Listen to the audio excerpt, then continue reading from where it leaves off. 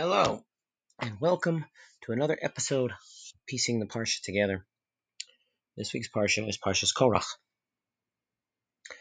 Korach continues with the struggles of Bnei Israel, the trials and tribulations in the Midbar, following the decision not to allow Bnei Israel to go into Eretz Yisrael in last week's Parsha.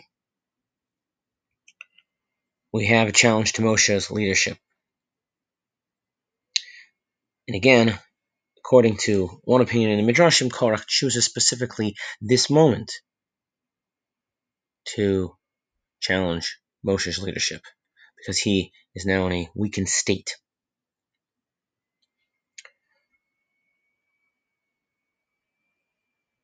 I was thinking that last year was a discussion of the boundaries Bnei Israel ultimately will recognize at the end of the Parsha.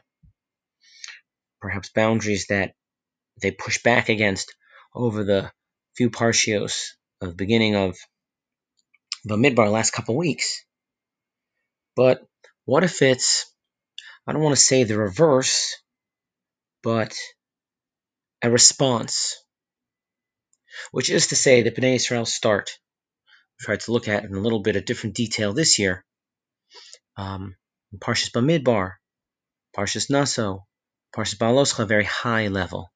Shalom in Naso, I think, is what we discussed. The idea of humility in Bamidbar, and Zrizus in Bahaloscha, or doing something L'Shem Shemayim. Then there's seemingly a divergence.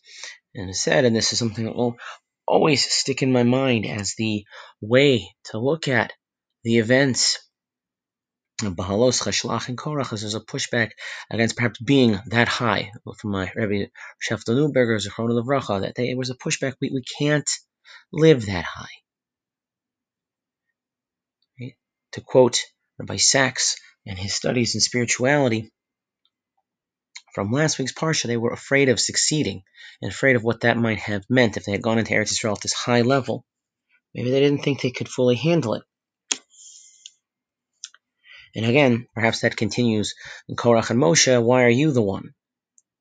There are perhaps a couple of different complaints / arguments that are going on. Is it the Bechorim who want something? Is it a question against Aaron himself? Is it a question against the Kohanim? Is it against Moshe? And there's at least a comment of the Kli Yakar that tries to maybe link a few things in the Parsha. Perek Yud Zayin Pasuk Gimel is talking about the staves that each of the Shvatim put in the Mishkan. And Aaron's staff, the staff of Levi, has almonds growing on it. And he quotes a pasuk from Yechezkel. Hovashti eitz lach, vehifrachti eitz yavesh, dried out a seemingly moist tree, and I caused a seemingly dry tree to sprout. And the Kli Yakar says that this pasuk is said in the Yalkut to refer to Korach and Aaron.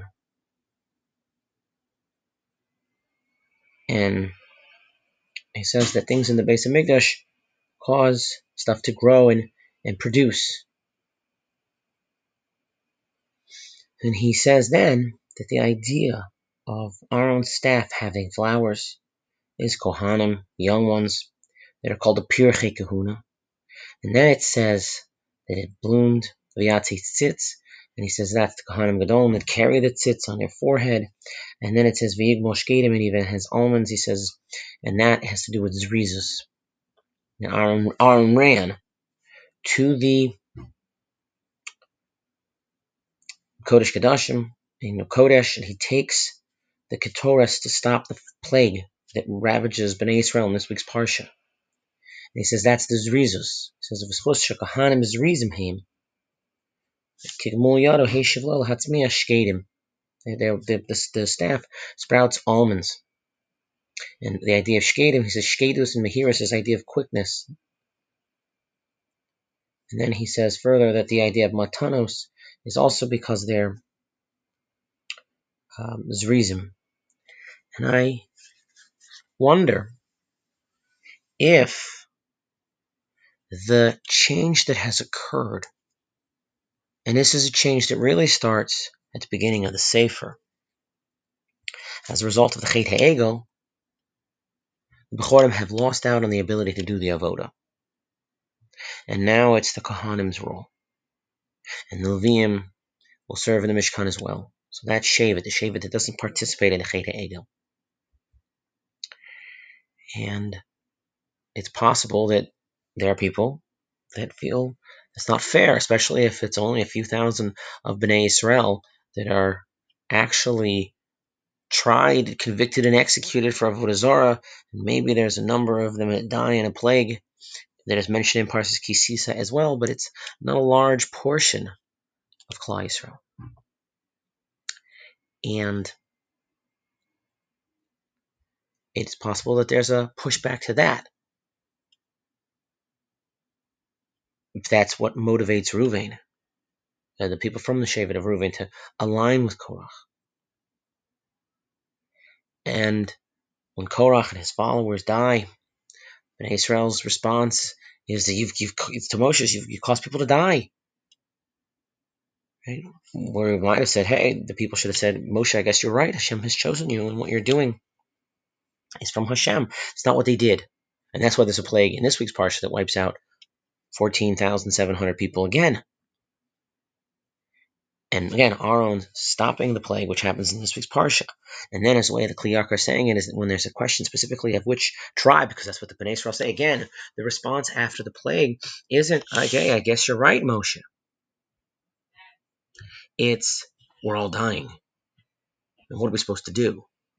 And there's a test that's finally done to establish Moshe's leadership once and for all.